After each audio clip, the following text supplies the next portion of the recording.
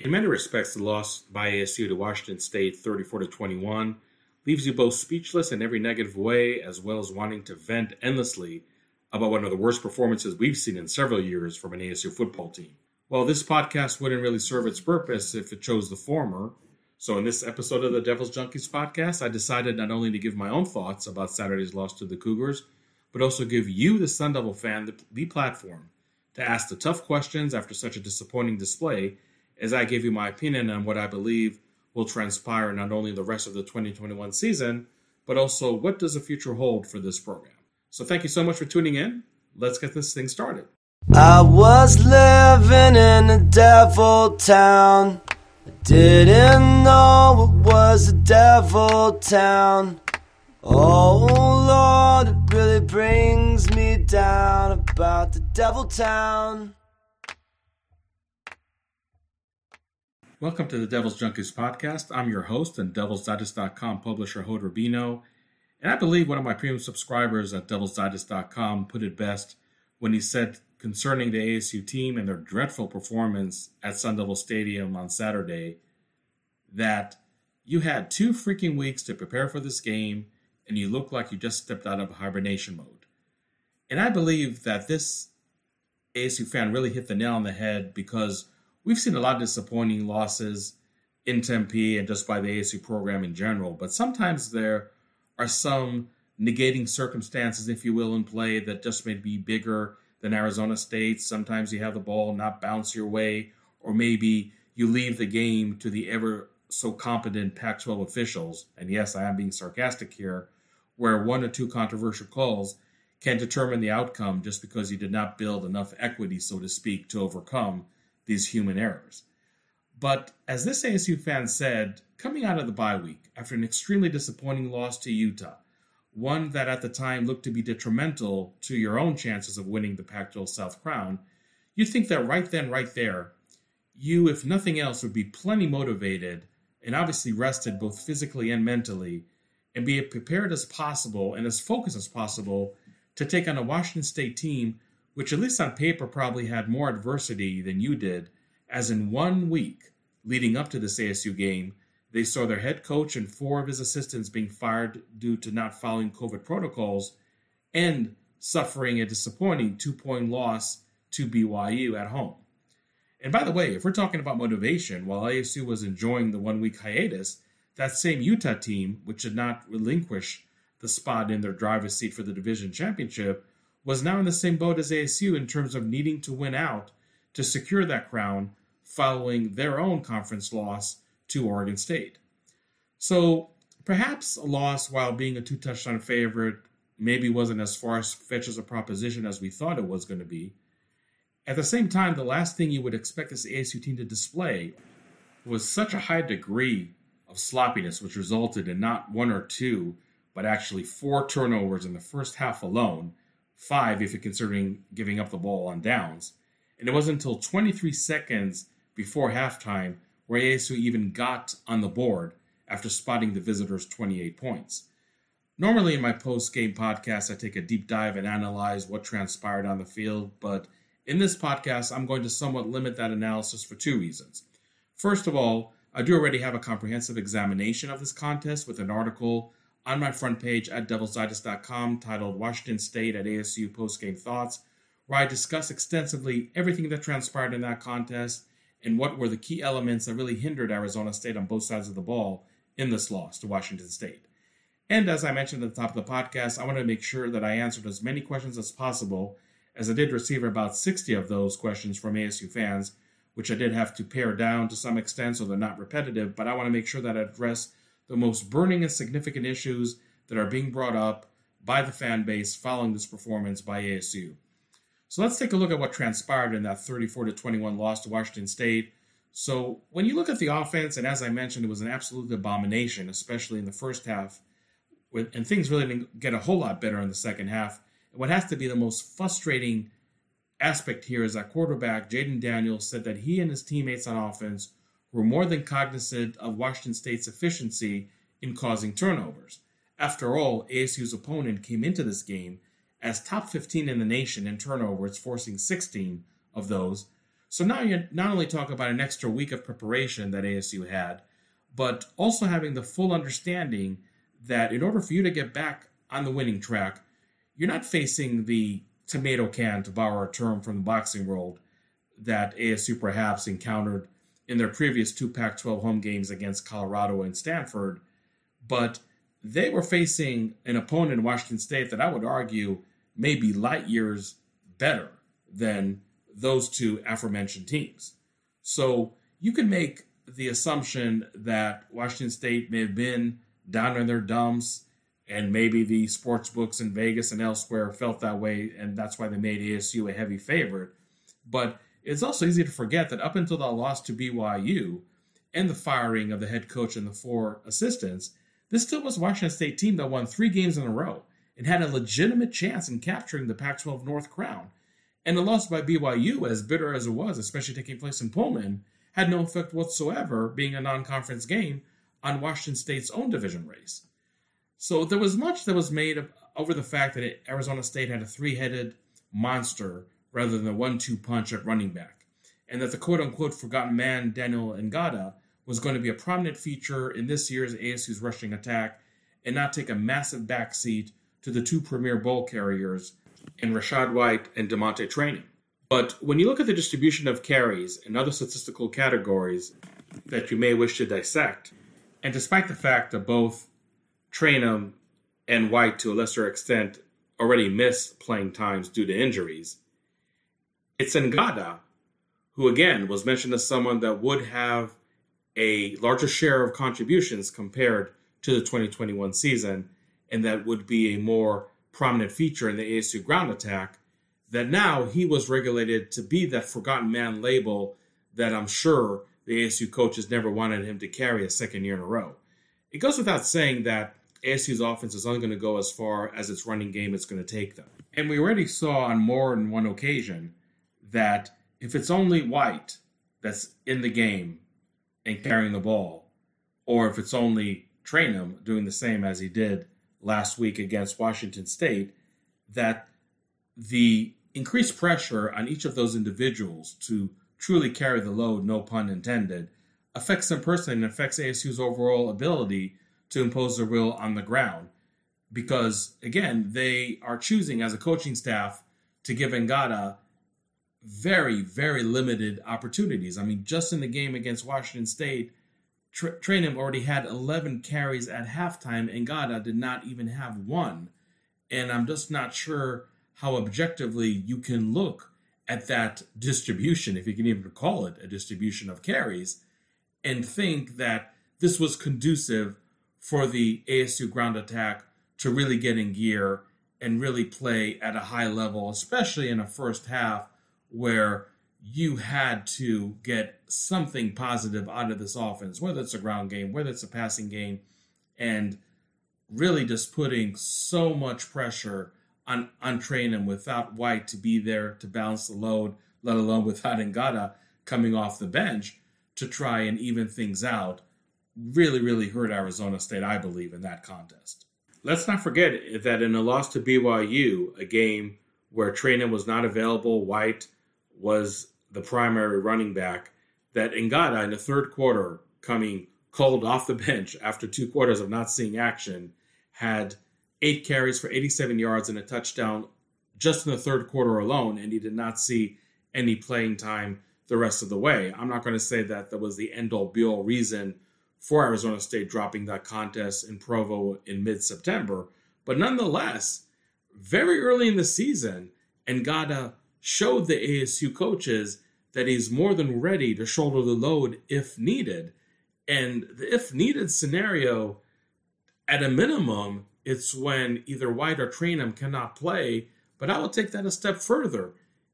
If you want to have that 3-headed monster, that punishing ground attack that's absolutely going to dictate the flow of the game, why is Ngata seeing so little opportunities game in and game out, where by and large he's proving that every time he's inserted into the contest, he is making the most out of his opportunities.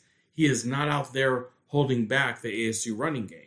Now, to be clear, I am definitely not pinning all the issues that the ASU offense had against Washington State on the running game. There definitely was a snowball effect in the passing game because, after all 3 fumbles in the first half were on passing plays where Jaden Daniels is finding his respective receivers. They're actually achieving a first down with a 10 yards or more reception and only then fumbling the ball. So I'm not saying that ASU should have abandoned the passing game due to those fumbles. And actually, Jaden Daniels didn't have a horrible outing from start to finish in the first half. I mean, yes, he had an interception where he forced the ball that really should not have been thrown. But if those various receivers for ASU weren't fumbling the ball, they were also dropping the ball. And yes, sure, there were some misreads by Jaden Daniels himself. But when head coach Herm Edwards talked about playing complementary football, I'm sure he was, first of all, referring for the offense balancing the defense and vice versa. But I also think there's something to be said about complementary football on offense where you do have the rushing game and the passing game really acting in unison, really balancing each other out, which in turn can throw off balance the opposing defense. But that really never happened.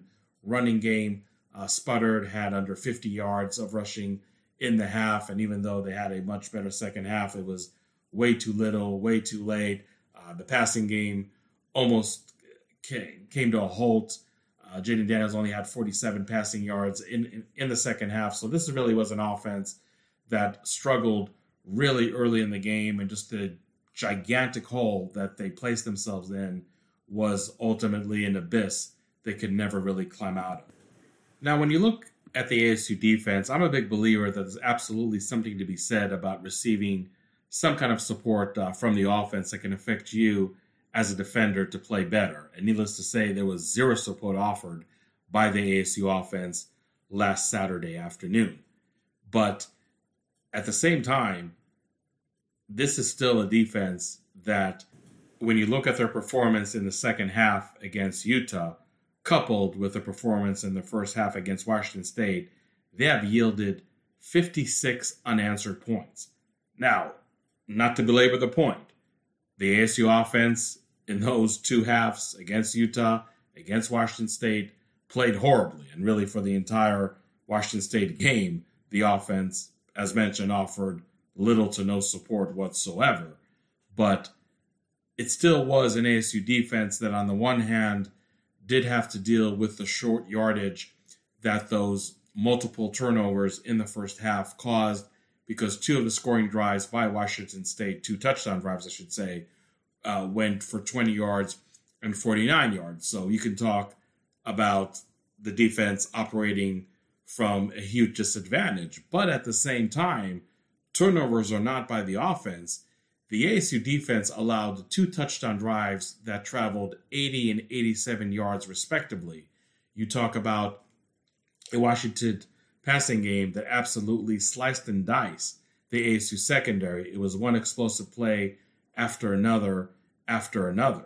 And while the Washington State running game may have not been that high on the scouting report and really wasn't an element that did much damage in the first half, Washington State did score 2 rushing touchdowns in the first half, but more importantly, in the second half, even though it was a period where the ASU defense played much better, it still had 109 yards on the ground that negated a very quiet passing game performance by Washington State in the second half. But you have to give credit to the ASU defense. Again, there's no way to sugarcoat what we saw in the first half from that Sun Devil unit. But in the second half, they did pitch a third quarter shutout. The only points that Washington State did score in the last 2 quarters, really in the fourth quarter, I should say, were 2 field goals. No touchdowns were yielded by ASU. I know it's really, really hard and maybe a stretch to look for any points of light, if you will, from such a dreadful performance. But I think that the ASU defense, to their credit, made good halftime and in-game adjustments in the second half to stop the bleeding. The offense never responded in kind. The 2 touchdowns the offense did score in the second half came with less than 5 minutes left in the game, the epitome of too little, too late. Ultimately, this was just an uphill battle where an adverse tone, I should say a very significant adverse tone, was set early and often in the first half. Both sides of the ball for ASU played one of their worst games of the season, if not the worst. And it was an absolute uphill battle on steroids, if you will, that ASU had to contend with all day on Saturday. And some might say it's hyperbolic to even mention that the most embarrassing facet of this game was the fact that ASU not only loses a homecoming game, but also a weekend where the 25th anniversary of the 1996 Pac-10 championship team was honored, and a great job, by the way, by the ASU Alumni Association and the Legends Luncheon and the various activities that this squad of former players did partake over last weekend. And for that group of incredible players, by far one of the best teams we ever have and ever will see in Tempe, for them to experience such a debacle in person, again, I might be in the minority here, but I think that might be the most embarrassing outcome of this 34-21 loss to Washington State. But judging by the questions that I received from the ASU fans, there were a lot of embarrassing components to discuss, and a lot of wondering, if not apprehension, of what does the rest of the season hold for the Sun Devils? What does 2022 and beyond look for this program? So let's go next and open up this heavy mailbag of some very pointed questions by the ASU fan.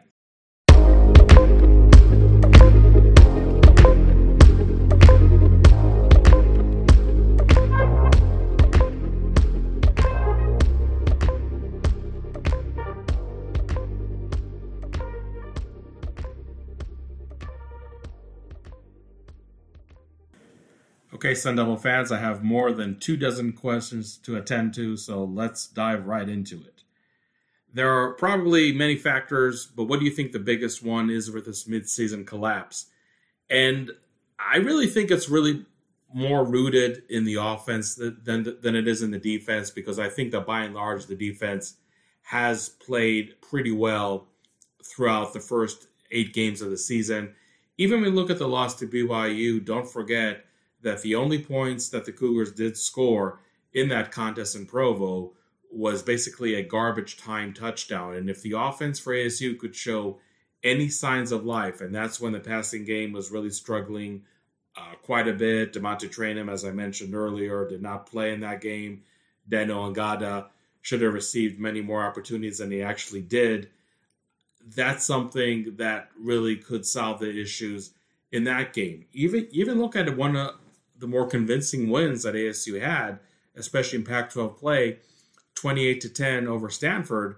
And the ASU offense started out on fire, scored 21 points in the first quarter and a half, really quarter and a quarter, if you want to be technical about it. I think it was 11 minutes and change left in the first half when the ASU offense scored its last points of the game. And ever since then, it was just absolutely lethargic, did not score 1 point the rest of the way. Stanford was anything but a juggernaut on defense, and that's really been proven even in the games following the loss to ASU. So really, by and large, it's hard to say that the offense has truly carried its weight. Now, sure, the second half against Utah, where the defense yielded 28 unanswered points, and the first half of the Washington State game where they did exactly the same. Those are definitely indictments on the defense, but those are still, in comparison to me, aberrations as to the offensive performance, which has been an absolute roller coaster, extremely inconsistent, especially with the passing game and even the running game, which we thought could play at a consistently high level the entire season. Sure, injuries did hamper it, but I also think the misuse of Ngata, and I don't mean to belabor the point over here, but I have a feeling that we're going to look back at the totality of the season that is still going to be one of the aspects that's really going to stick out like a sore thumb when it comes to the ASU rushing game in specific. But again, I just think this offense has really been ineffective. Whatever play calling, whatever approach Zach Hill and the coaching staff on that side of the ball is trying to employ is simply not working. You have, on paper, a talented group of wide receivers, but none of them has consistently been that go-to guy like a N'Keal Harry or Brandon Ayuk from a few years ago that is able to be a successful focal point of this offense, maybe taking the pressure off of their teammates. That simply has not been found by the ASU offense, and I very much doubt if such a player will emerge for the last 4 games of the season. So that leads me to the next question. What's happening with this offense? Great quarterbacks, great running backs, offensive line, and they really can move the ball. So again, I think it's something that I addressed earlier in the podcast and even earlier with the first question, because if this running game cannot perform at a high efficiency level, then there's just a vicious domino effect that really happens from there.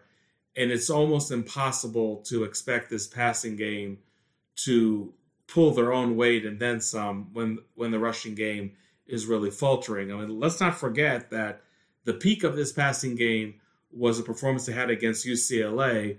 Oh, by the way, the same UCLA team, which at the time sported the 5th worst pass defense among all FBS teams. And I don't even know if these days it's really much better in that category. So that was a game, if you recall, that UCLA actually had, I think, the 5th or 6th best run defense in the country at the time.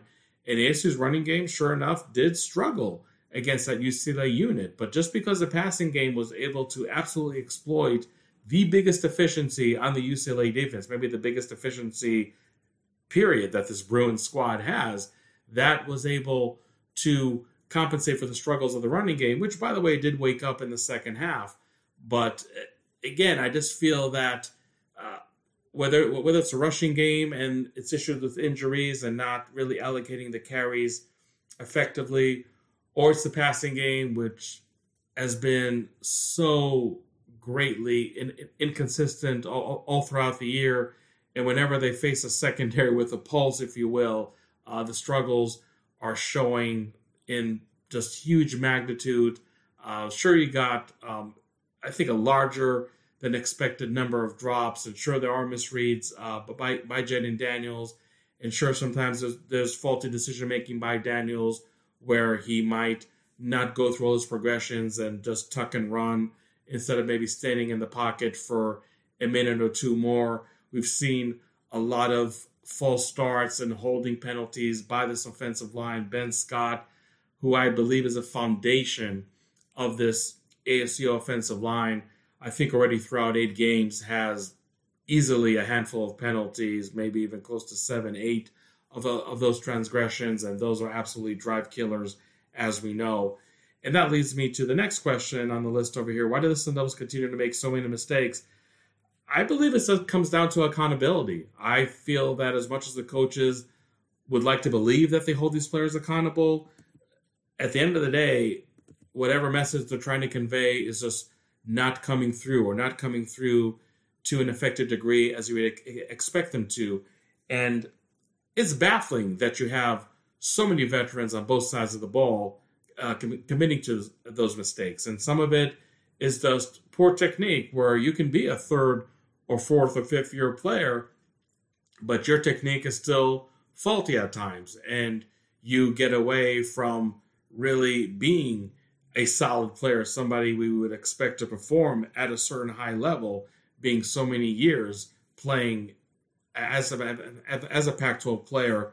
So I think that's part of it. I think you definitely have a lot of penalties of frustration, maybe more on the defense than the offense, where ASU just gets into a big hole that's not able to climb out of, and that's when the frustration penalties come out. So it really is just a magnitude of mishaps that's happening over here with this ASU team.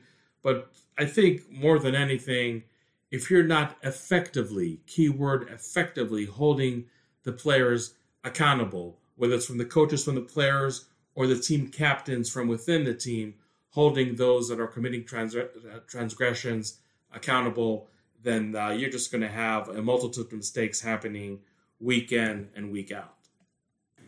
Now, it's no secret that the NCAA investigation looms large over Arizona State. We already know that 3 of their assistant coaches, 3 of their best recruiters, Adam Brennerman, Chris Hawkins, Prentice Gill, have been on admin leave ever since the summer. So these next questions really relate to that dark cloud that's been hovering over the program. And one question is this simply a lame duck staff? Teams get upset all the time, but rarely get dominated by a 16-point underdog. Something seems amiss, judging by the body of language of the team. They seem to have cashed out. And look, I've said it before, and I'll say it again. When ASU was on a little run of wins, when they beat UCLA convincingly in the Rose Bowl, nobody brought up the NCAA investigation. So I think that the effect of that investigation is really more minimal than fans may think it is. Because ultimately, there's some other issues, and there are enough issues that are plaguing this team. And I don't think a coach is going into work every day with the thought of the NCAA investigation really hampering their game preparation. You can have an ineffective game preparation by not scouting the opponent correctly, by maybe delegating some duties to folks that should not be carrying out those duties in terms of scouting. And sometimes this comes down to devising a game plan that absolutely misread the capabilities of your player. It misread the opponent that you're lining up against on any given Saturday. So to me, those are more crucial elements in play than a staff cashing out. And I really don't think it's really the players cashing out or the players checking out, because we're expecting easily a dozen or so players to be in the NFL draft, not only because they exhausted eligibility, but some of them because they want to seek out that opportunity. And trust me, those players could care less about an NCAA investigation that is not going to affect the 2021 season, and definitely not having the effect that some fans think it is having. So I really doubt that those players, the super seniors or the players that know they're going to be in the NFL draft, even though they have 1 or 2 more years to play at ASU or play at the collegiate level, to have the NCAA investigation affect their performance when they're trying their darnest each and every week to showcase themselves in the best possible light to the NFL scouts that are seeing them in games, and even NFL scouts that are attending practices. I'm just not really buying that argument. I will say, on the other hand, that maybe when there's 1 or 2 games left, and maybe some coaches on the staff, including Herm Edwards, the head coach, are thinking, okay, this actually could be my next to last game or my last game on this ASU staff, maybe then I think the NCAA investigation plays a bigger effect on the psyche. But until then, I really don't think the effect of that investigation is as profound as some people think it is. And as mentioned, when they beat UCLA on the road, which at the time maybe looked like a more impressive win than it does now, and nobody brought up the NCAA investigation as an element that ASU won despite of. So on the same token, this 2-game losing streak that ASU is going through right now, I don't believe that it is because of the NCAA investigation. And that leads me to the next question. Since the halftime of the Utah game, this team has not been the same, where they're briefed on some end-of-the-season changes. Now, I know this question is asked in jest and being sarcastic to the hilt, but I think what happened in that Utah game is that the emotion that the Utes were really caught up on, honoring their fallen teammates, is something that hindered them in the first half and was all the motivation that they needed in the second half. And I said before the game that before they're going to show that really impressive tribute video between the third and fourth quarter, that ASU had to make sure that they're leading by 3-4 touchdowns, because you just know that Utah team was going to come as if they're shot out of a cannon in the fourth quarter, charged with emotion and really just dominating ASU, but that unfortunately for the Sun Devils really happened much earlier in that half, and just the intensity and the emotion that, again, may have really hampered the Utes in the first half because they were down 21-7, was the same sentiment, if you will, that really helped Utah get over the hump. And look, there are some games, not to make excuses, where you simply cannot match the intensity of the opponent, where just everything seems to be falling their way, and whatever answer you try to come up with, whatever in-game adjustments you're trying to employ, are simply not working. And it was just one of those games at Utah, again in the second half, where the ASU coaching staff was not able to press the right buttons, was not able to exploit any matchups on either side of the ball that would favor them. So to me, that's really what happened in that specific contest, rather than the NCAA investigation having this or that effect. Another question, fine-tune what we have with the football team or wholesale changes and tear down and rebuild, which path for Sun Devil football? And that really, leads to some questions which I'll address later on. What kind of staff changes are we going to see with ASU football? And that's obviously really going to dictate, are we fine-tuning some elements or really just tearing everything down to build it back up? And that's right now still unknown, and I'm not trying to evade the answer here by any means, but we don't know if this is Herm Edwards' last year. Now, if I'm putting odds on it, yes, I would say it's probably better than 50% odds that Herm Edwards, no matter what happens the rest of the year in terms of wins and losses, no matter what happens with this NCAA investigation, which I don't think there's going to be any clear-cut resolution during the month of November or even during the month of December that would dictate a Herm Edwards move. I feel that more than likely Herm Edwards is right now coaching his last season in Tempe. But what happens to the rest of the staff, whether it's Antonio Pierce, who's been the head coach in waiting, how much does the NCAA investigation affect or not affect him? And what about some of the assistants, which I really think by and large have done positive things at Arizona State, whether it's defensive lineman coach Robert Rodriguez, running backs coach Sean Aguano. Do those assistant coaches still continue with the program regardless of who the head coach will or won't be in 2022? Those are questions that are really, really hard to answer right now. And those are the questions that really would dictate, are we seeing an absolute tear down and rebuild of the program, or maybe some tweaking here and there? So to me, that's a huge TBD.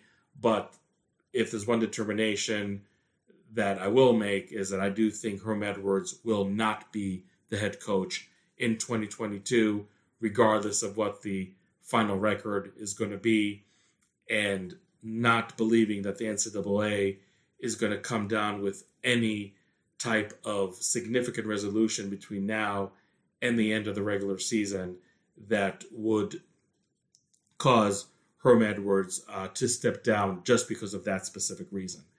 Next question is this really Zach Hill's offense, or is he a puppet of what Herm Edwards wants to achieve? Here's the thing. Herm Edwards in the preseason has not been shy of wanting a more explosive offense, of wanting to score in the 30s. And by and large, that happened for a good portion of the season. I know that the ASU offense, in effect, has scored 21 points in each of the last three contests. I know that the score was 28-10 against Stanford, but obviously it was a defensive touchdown accounting for those last 7 points on that Saturday. But there's no doubt that Herm Edwards has some influence on Zach Hill, just like he has some influence on Antonio Pierce in the defensive side of the ball. But at the same token, Herm Edwards is somebody who really prided himself on delegating as many duties as possible, and I think that also does encompass the ASU offense. He wanted this offense to be more creative. He wanted this offense to be more explosive. So in my opinion, when you look at the offensive struggles, I don't think it's Herm Edwards holding the reins so tight and not letting this offense really flourish and play to its full potential. I think it's just more Zach Hill not being effective in the play calling, not being effective in the game planning, not being effective in personnel decisions that is really hindering this offense rather than Herm Edwards just laying down his thumb a little too hard, if you will. Next question, and this is obviously in the spirit of honoring the 25th anniversary of the 1996 Pac-10 champions. 25 years and counting, when will this Rose Bowl drought end? And look, truth be told, I really thought the Rose Bowl drought was going to end this year. Chances are slim to none, and that's probably putting it kindly, of that happening. I mean, I don't see ASU really winning the South to begin with, and even if they did, winning the Pac-12 championship in their current state really does seem as a far-fetched dream. I don't think we're going to have to wait another 25 years to see another Rose Bowl team. I like to think that it wouldn't be more than 5-7 years until we will see this team make a return to the Rose Bowl. But I know it's definitely disappointing of having a team that talent-wise, and I still believe this, is the most talented team we probably saw this century, tied with the 2013 team that did win the Pac-12 South. And I think this team may have had even more talent than the 2007 team that had a share of the Pac-10 championship. It really is a damn shame that this team is not going to win the South, let alone even have a shot at the Rose Bowl. But I also don't think we're going to have to wait another 25 years that we already waited until now. I think it's probably going to be in the next 5 to 7 years. I like to think that ASU is going to have the capabilities and the resources to build a championship team over here in Tempe. Next question has to do with Ray Anderson. We got a lot of those. I'm not familiar with the details of the Ray Anderson contract, but I assume there's some sort of buyout similar to the coaches. Given we can't afford to keep firing people with big buyouts every 5 years, could it be terminated for cause since the NCAA allegations occurred under his watch? I think that in theory, yes, that is something that University President Dr. Michael Crow could employ if he wanted to when deciding on the future of Ray Anderson. I have the gut feeling that it may be more of a settlement of reduced salary, that Crow and Anderson will come to an agreement rather than just terminating Ray Anderson, much like Washington State did with their head coach Nick Rolovich, terminating him for cause and really not owing him one dime. That's something that my gut feeling says is probably not going to happen. I can see just more of a financial settlement taking place rather than Ray Anderson having his employment terminated for cause and without him receiving any financial compensation, any severance whatsoever. And another question that was asked is, do you see Ray Anderson and Herm Edwards being relieved of their duties, whether it's termination, resignation, however the case may be, in the same year, or even in the span of a few months away from each other? And I really can't see that happening, because as much as Michael Crow might be very disappointed with the state of affairs with his football team, first the NCAA investigation and now the results or lack thereof on the field, he knows very well that trying to replace both the head football coach and athletic director in the same year, or even just 3-6 months apart, is really setting the program back, really setting the athletic administration back multiple years. And I highly, highly doubt that Crow would even entertain that avenue. I think it's much, much more likely that Herm Edwards is the first one to go. I still think it's going to be a resignation and not a firing. Some folks have asked me, do you think if Ray Anderson, who obviously vouched for Herm Edwards, as a personal friend of Herm Edwards, would he be the one to actually relieve Herm Edwards of his duties? Would it be more the university president actually doing that? I think that Michael Crow would want Ray Anderson to have that discussion one-on-one with Herm Edwards regarding his future. So yes, I could see Ray Anderson and Herm Edwards coming to a mutual agreement that really would look more like a resignation rather than a firing.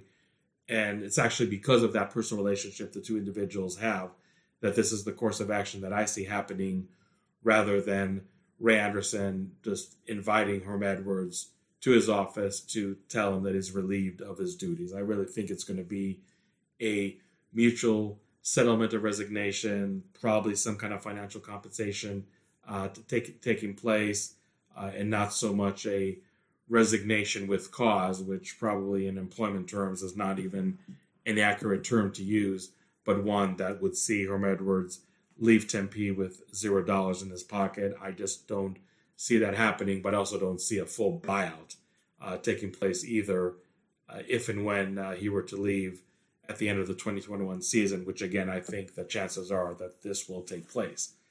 Next question, is there a leadership vacuum on this team? Would love to hear your thoughts on what has happened. And yes, I think absolutely when you look at what has happened in the last couple of games, that the leadership is not really being employed effectively by the coaches, but I'm not taking the players off the hook, because I think the captains as a group, even though there are some individuals there, such as Case Hatch, such as Chase Lucas, which have no problem whatsoever getting in the player's face and calling a spade, at the same time, I just don't feel that you can look at what's transpiring on the field and talk about effective leadership from the team captains, whether it's trying to employ that leadership on their fellow players, or really being that effective liaison between the players and the coaches, and in turn, the coaches being effective leaders. I think there's some coaches on this staff that are more effective leaders than others, but you just have to look at the coaching body as a whole, and you do have 3 interim coaches, 3 individuals that when the season started, or when fall camp started, I should say, didn't dream of being position coaches and were just thrusted into that position. And I like to think that the players would fully respect whomever the individual is coaching them, whether it's somebody who they fully expected to be their position leader going into the 2020 season, or was it the individual that just had to be inserted into that role on an emergency basis system, if you will, because the original position coach was on admin leave. I think there's something to be said about the leadership lacking when you're not going into the season being prepared as a position coach leader, and also maybe having pushback, which may be blatant, may be less apparent, by the players to the position coach. I think those are all valid theories, and I don't think it's a matter of the inmates running the asylum or anything like that. Nothing that we saw like we did under the Dennis Erickson years, but nonetheless, I do think there is something to be said about all the changes that took place on this coaching staff not resulting in good leadership, and maybe ASU facing inferior, let alone much inferior opponents on some Saturdays, was able to overcome the leadership vacuum that the ASU fan is mentioning. But ultimately, I do think that lack of leadership is definitely a problem on this team. I think you would be really naive at best to think that that is not an aspect that's really hindering this team right now, especially with the rut that they're in over these last couple of games. This one is an observation, maybe more of a question, saying that the 21 ASU offense, most acute struggles have overlapped with the prolonged absence of a star running back. This happened in-game against BYU, most of the second half against Stanford and Utah, the entire game against Washington State, and really except for the Stanford win, in every other instance, the ASU's offensive skill players failed to carry the team, and Rashad White was out. And that's an excellent point, and that really goes back to my earlier point. Don't want to beat that drum too excessively, but when you had all 3 running backs healthy and ready to go, this ground attack was definitely performing at its highest level of efficiency.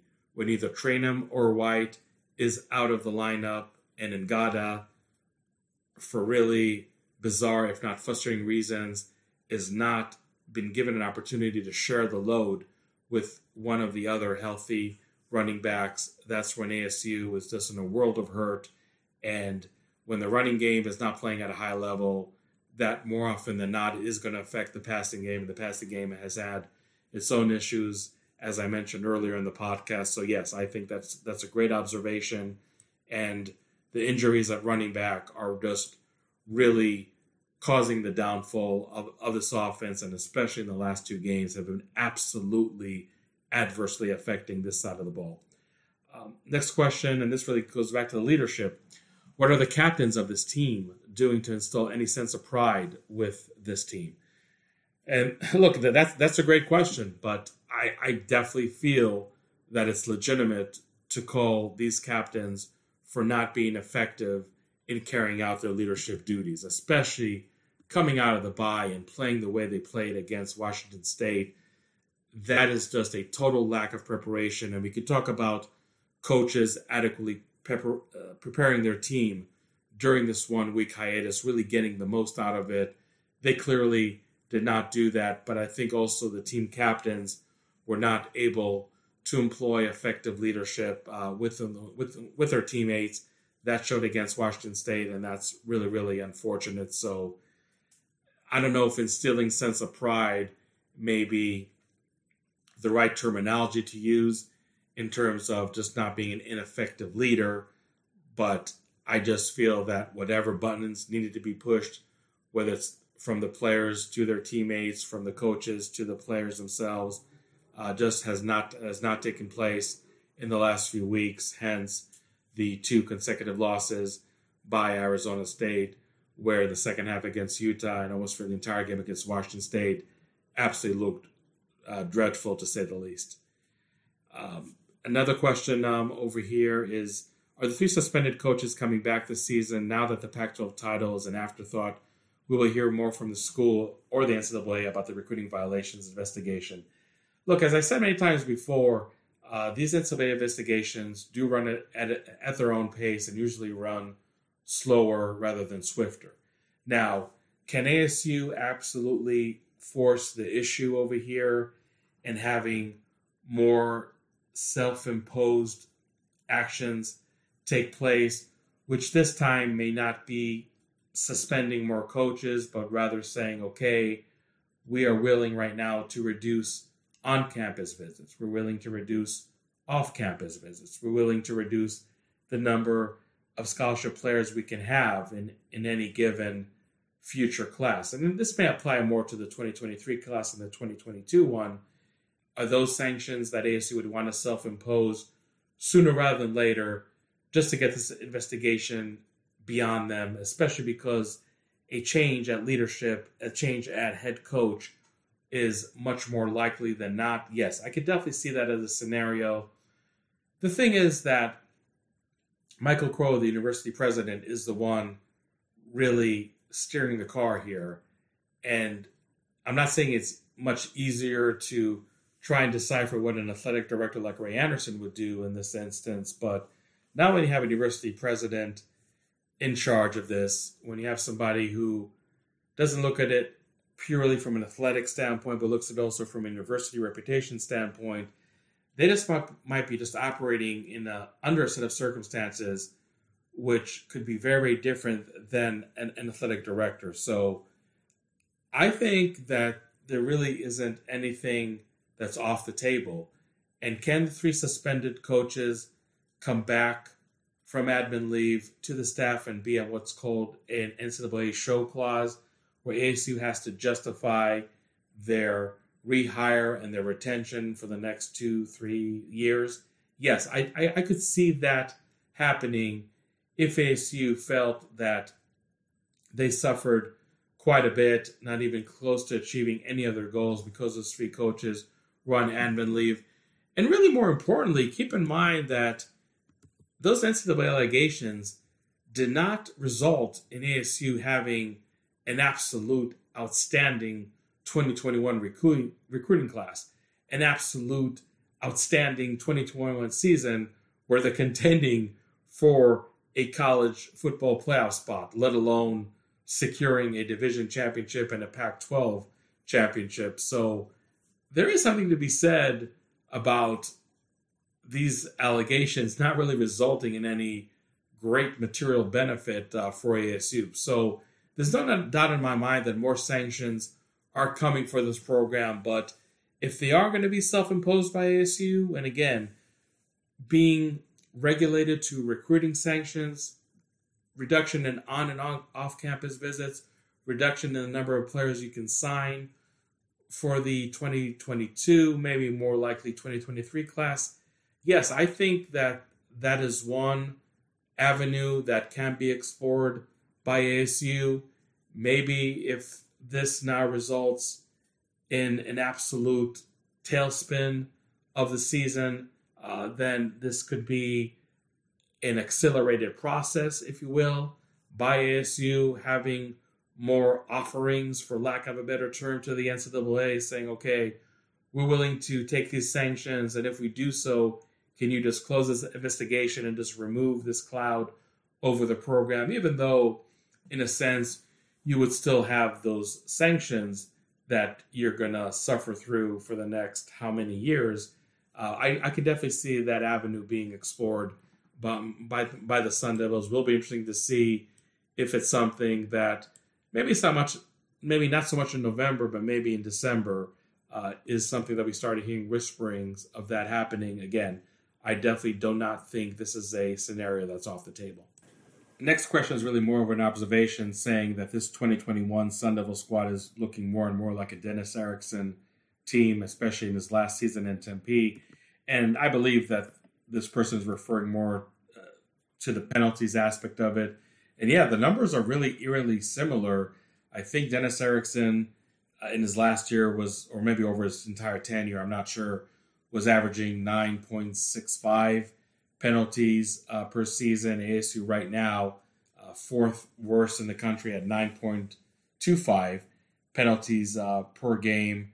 Fewest penalty yards, also about fifth worst in the nation at 83.5 yards per game. So yeah, I think it's absolutely a fair comparison to make, not only to the last year that Dennis Erickson coached in Tempe, but also to his entire tenure, where he had an extremely undisciplined team, which shot itself in the foot time and time again because of penalties.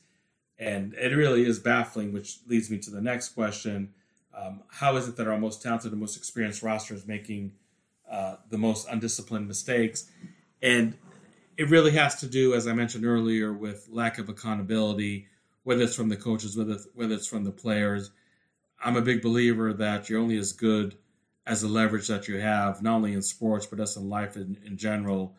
And when you have players that are just acting without impunity, it just feels that the coaches and their teammates are just not getting through them, holding them accountable.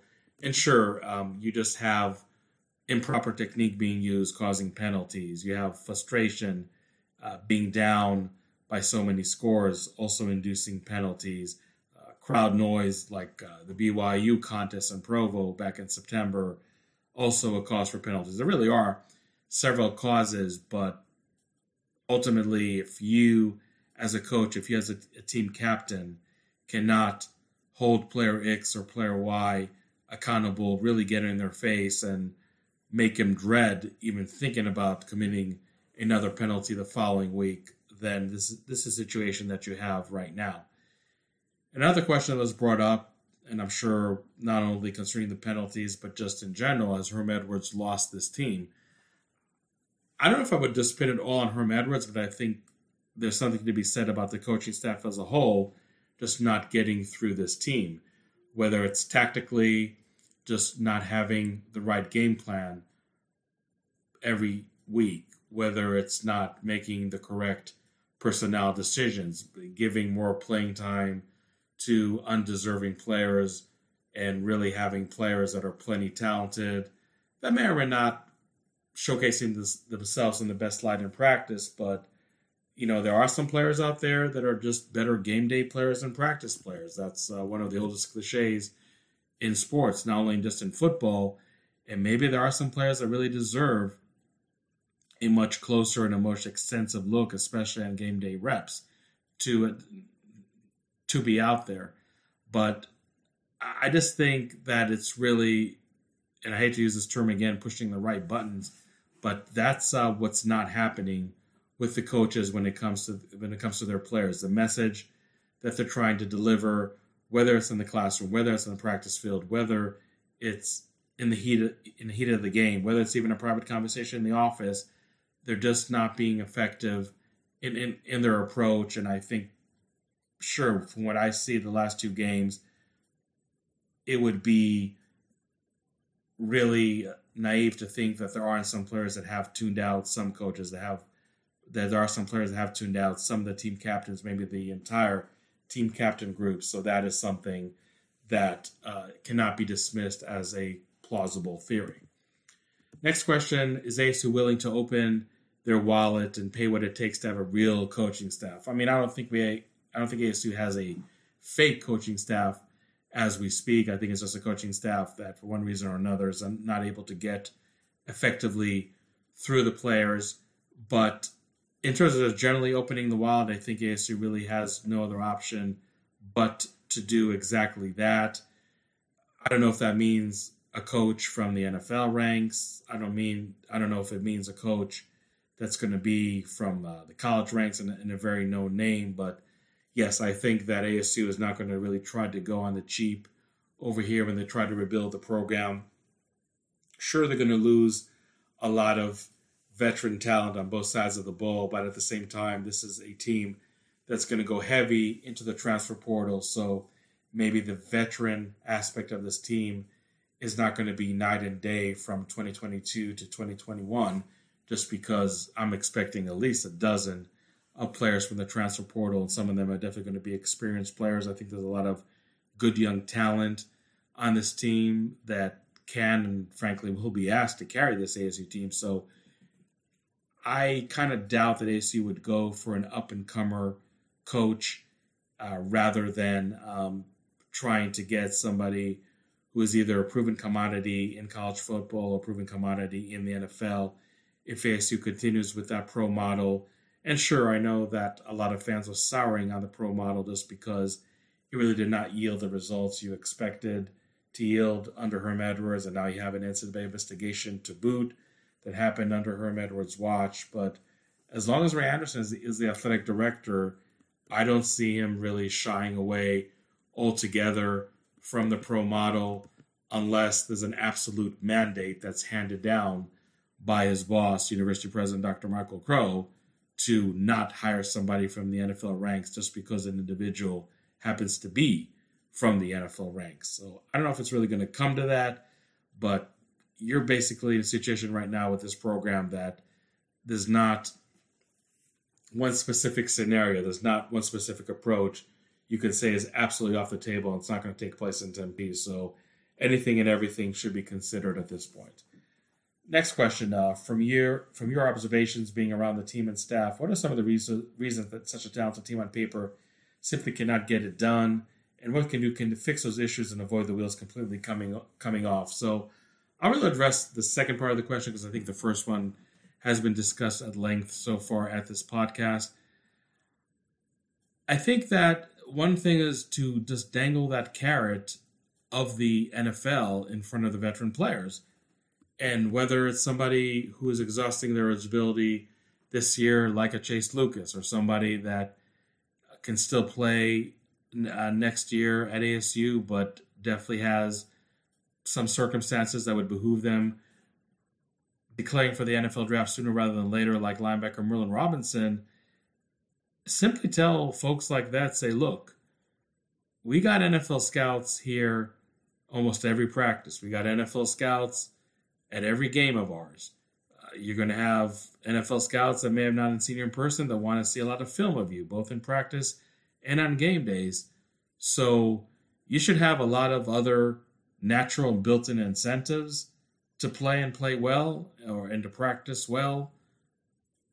But if nothing else, just the next step of your career, turning that dream into reality, is really going to require you to elevate your game that much more. So I think that this is something that, at least in theory, should prevent, as you say, the wheels coming off, should help ASU finish on a much stronger note and actually put forth much better performances than they've seen in the last two games. I think that is one element that can really help the team play much better than they did in recent weeks.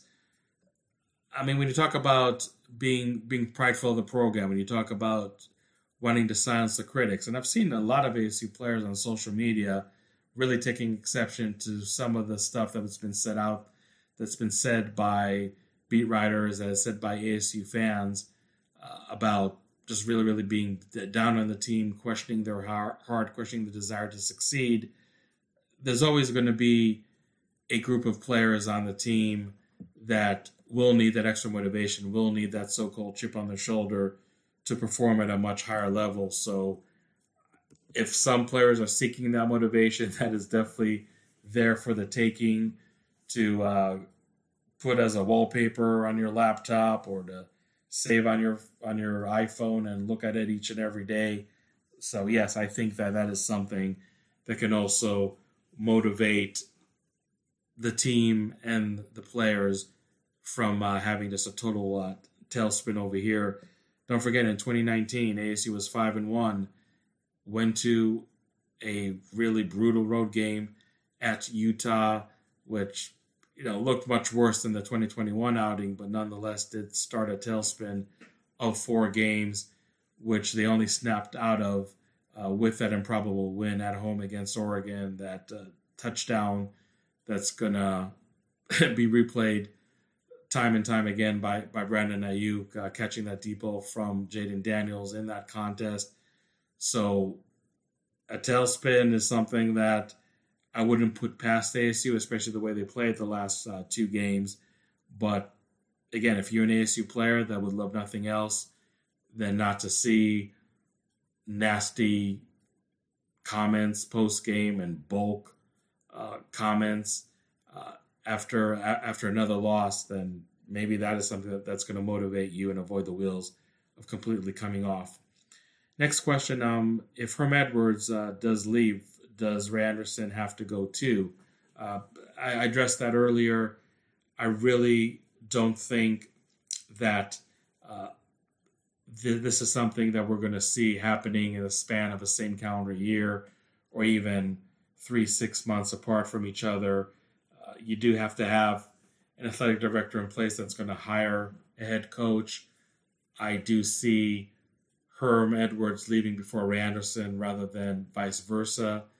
And it's just too much stress on the athletic program to have both your head football coach and athletic director leave at the same time, or even leave just months away from each other. As much as you're an ASU fan dissatisfied with one or both of them, I really don't think that's a scenario that you want to entertain. That's a scenario that you want to come to life. What should fans expect from University President Michael Crow to get out of his ivory tower and have a press conference releasing?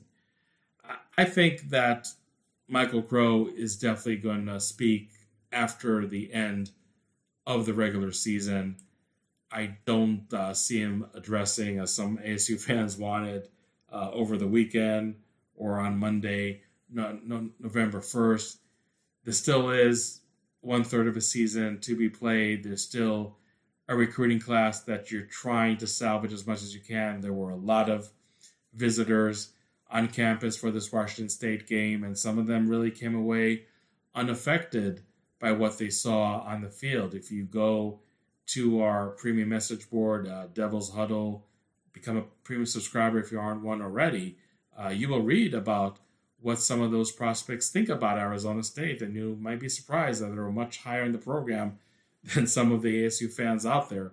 So I'm curious to see what's going to happen with this recruiting class, and even if the 2023 recruiting class is being able to be patient with the changes that are going to take place. But right now, there is much more positive feedback than you think there is from local recruits and even from some very prominent out-of-state recruits. So that is another facet that is driving the timing of the messaging that Michael Crow is going to have there in terms of the future head coach at Arizona State, let alone the future of athletic director Ray Anderson. Next question, who are the candidates to replace Herm Edwards? That's something that honestly I really need to delve into, gather more intel, look at who are the more feasible candidates out there. Last thing I want to do is just really throw a bunch of names on the board and see actually what sticks. And again, I'm not totally dismissing the fact that Antonio Pierce, who has been in the head coaching waiting, may just be the head coach at Arizona State. I'm not putting that at great odds. I don't think Michael Crow is really trying to go in that direction more than just hire somebody from the outside. But I really think that we're also in a never say never mode over here in Tempe. So that is something that I would not take off the table, at least not right now in the first week of November. Okay, we're getting into the home stretch over here with 3 last questions. First one, why are you not running a pro I-set formation with Case Hatch as fullback? Why not put Jaden Daniels under center more, since he does not run the ball enough to make the zone read effective? So these are definitely excellent questions, but one thing to keep in mind is that even as late as the Washington State game, and really I would say almost every contest this year, we did see some I formations where Case Hatch was the fullback. Now, what I would like to see is Case Hatch actually get the ball on a 3rd and 1, on a 4th and 1, and there were other opportunities like that against Washington State and really in other games as well. Because I don't mind Jaden Daniels doing a quarterback sneak, and I believe he was affected on one such occasion against Washington State, which didn't really matter in the grand scheme of things. But when you go back to the fact that there have been so many games where either DeMonte Traynham or Rachaad White is not available on game day, why not utilize Hatch as a runner on a couple occasions, especially when you do have those short yardage, especially when you are running an I formation and you really never showed it on film to anybody that Case Hatch would actually be the ball carrier rather than one of the ASU running backs or Jaden Daniels, the quarterback himself. So I'm definitely all for Case Hatch really running the ball, but the I formations, we've definitely seen that, like I said, as late as this Washington State game and even in some contests before that. But in terms of putting Jaden Daniels more under center, I think in certain situations, especially short yardage ones, that definitely does call for that. But I know that this offense, and really 90% of offenses in college football, are operating out of the shotgun. So I wouldn't force the issue and just line up Daniels under center just to line him up under center. There's definitely a down and distance and time of game and scoreboard situation where those scenarios are going to be more prudent than others. But in terms of just the zone read, maybe just the lack of depth of the running backs these days is preventing Zach Hill, the offensive coordinator, of running that more. Maybe we will see more of that in the last 4 games of the season over here. But I'm definitely not opposed to that.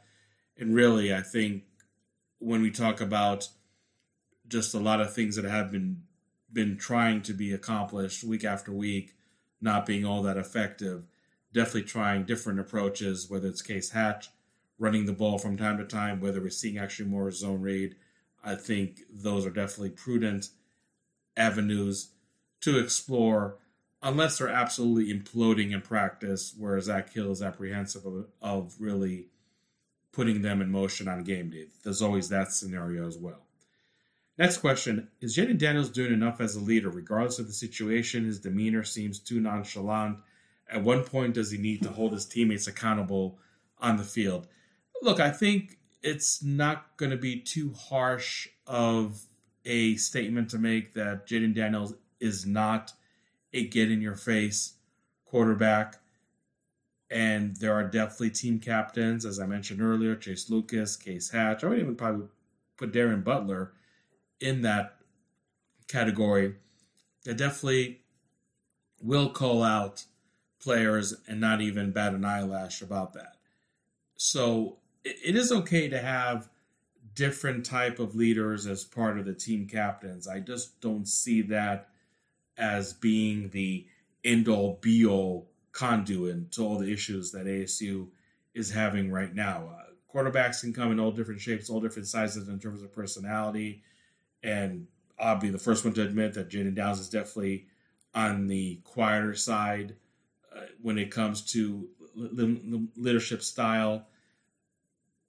Some will say that the quarterback has to be fiery. Some has to say the quarterback has to be more than the other team captains, somebody that will absolutely call players in public for not doing the right thing. And I do believe that Daniels is not one to do that. I'm just not convinced that that is the most significant issue right now with the overall leadership on the team. This is one of the biggest deficiencies of Jayden Daniels as a leader. I don't know if I would go as far as that. But at the same time, I don't know if it would hurt for Jayden Daniels to probably be more confrontational, because there are definitely some players in offense that are really not pulling their weight, whether it's players that are committing in excess of penalties, wide receivers that are dropping balls almost on a consistent basis, maybe not running a right route in some cases. So there's definitely something to be said of maybe Daniels changing his leadership style to some extent. But as far as him being just a more nonchalant type of individual, doesn't necessarily mean that you can't hold your teammates accountable. You can do it in different ways. But again, I'm definitely not opposed for Daniels, maybe in desperation mode, if you will, from a leadership standpoint, to just change his ways and be a different and more vocal leader. And the last question over here, which I think was probably a fitting question to end: what glimmer of hope does this program have going forward? Is there one?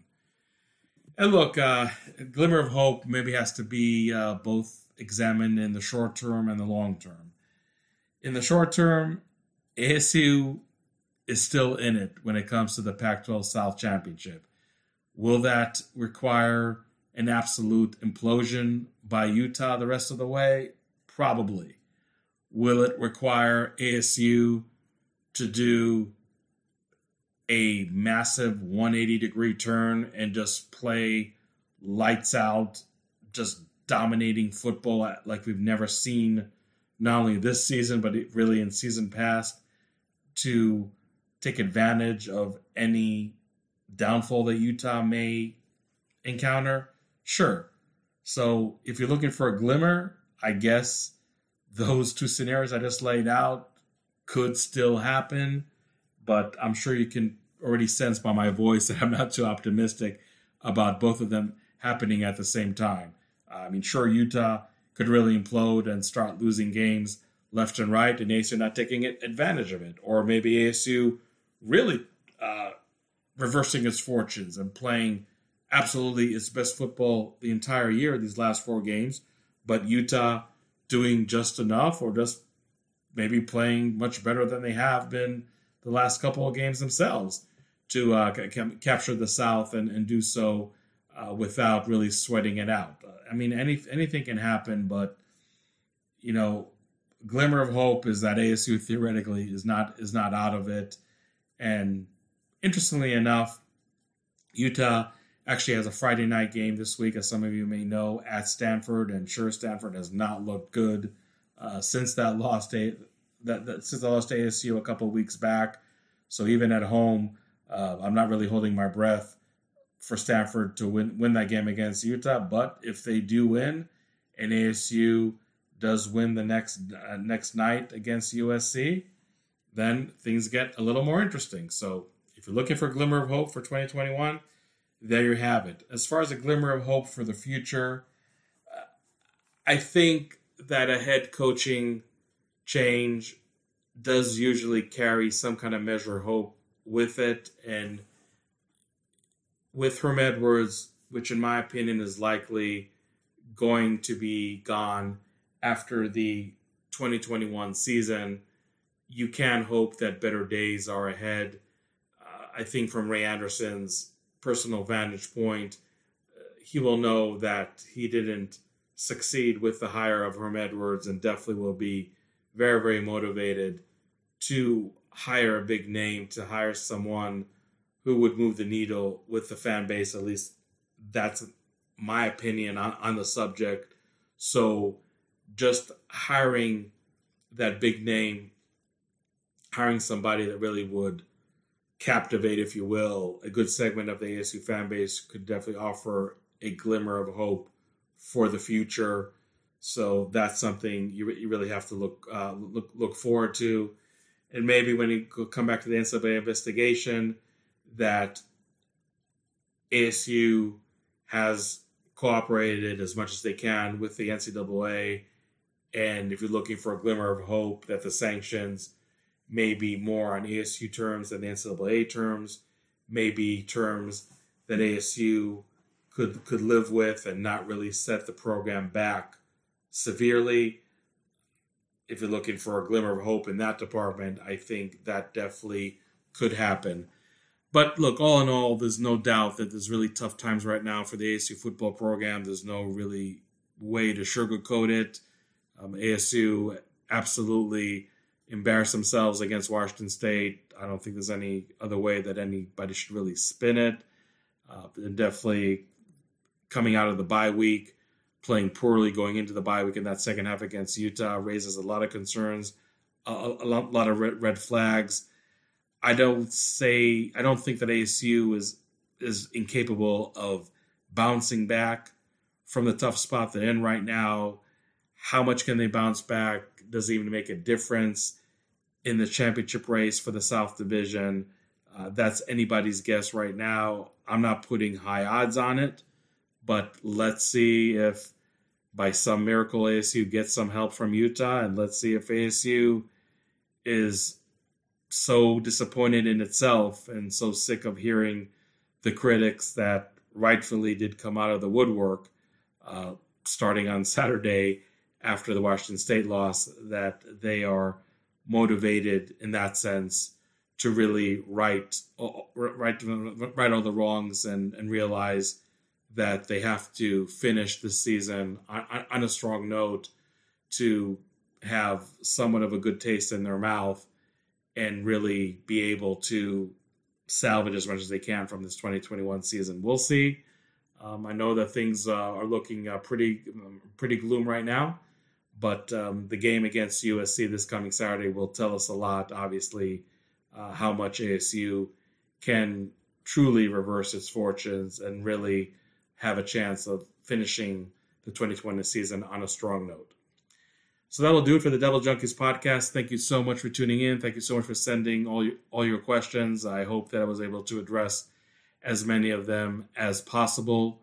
And if you have any more questions, or if you would like to read my full extensive thoughts, not only about the Washington State game, but just the rest of the season, make sure that you subscribe today to devilsdigest.com. I mean, no matter how good or how bad the season will be from here on out, one thing that you never has to be in doubt is the level of coverage that we do have at devilsdigest.com. So we definitely encourage you to join us and be a part of our community. Thank you so much. I hope you have a great week. I was living in a devil town. I didn't know it was a devil town. Oh Lord, it really brings me down about the devil town.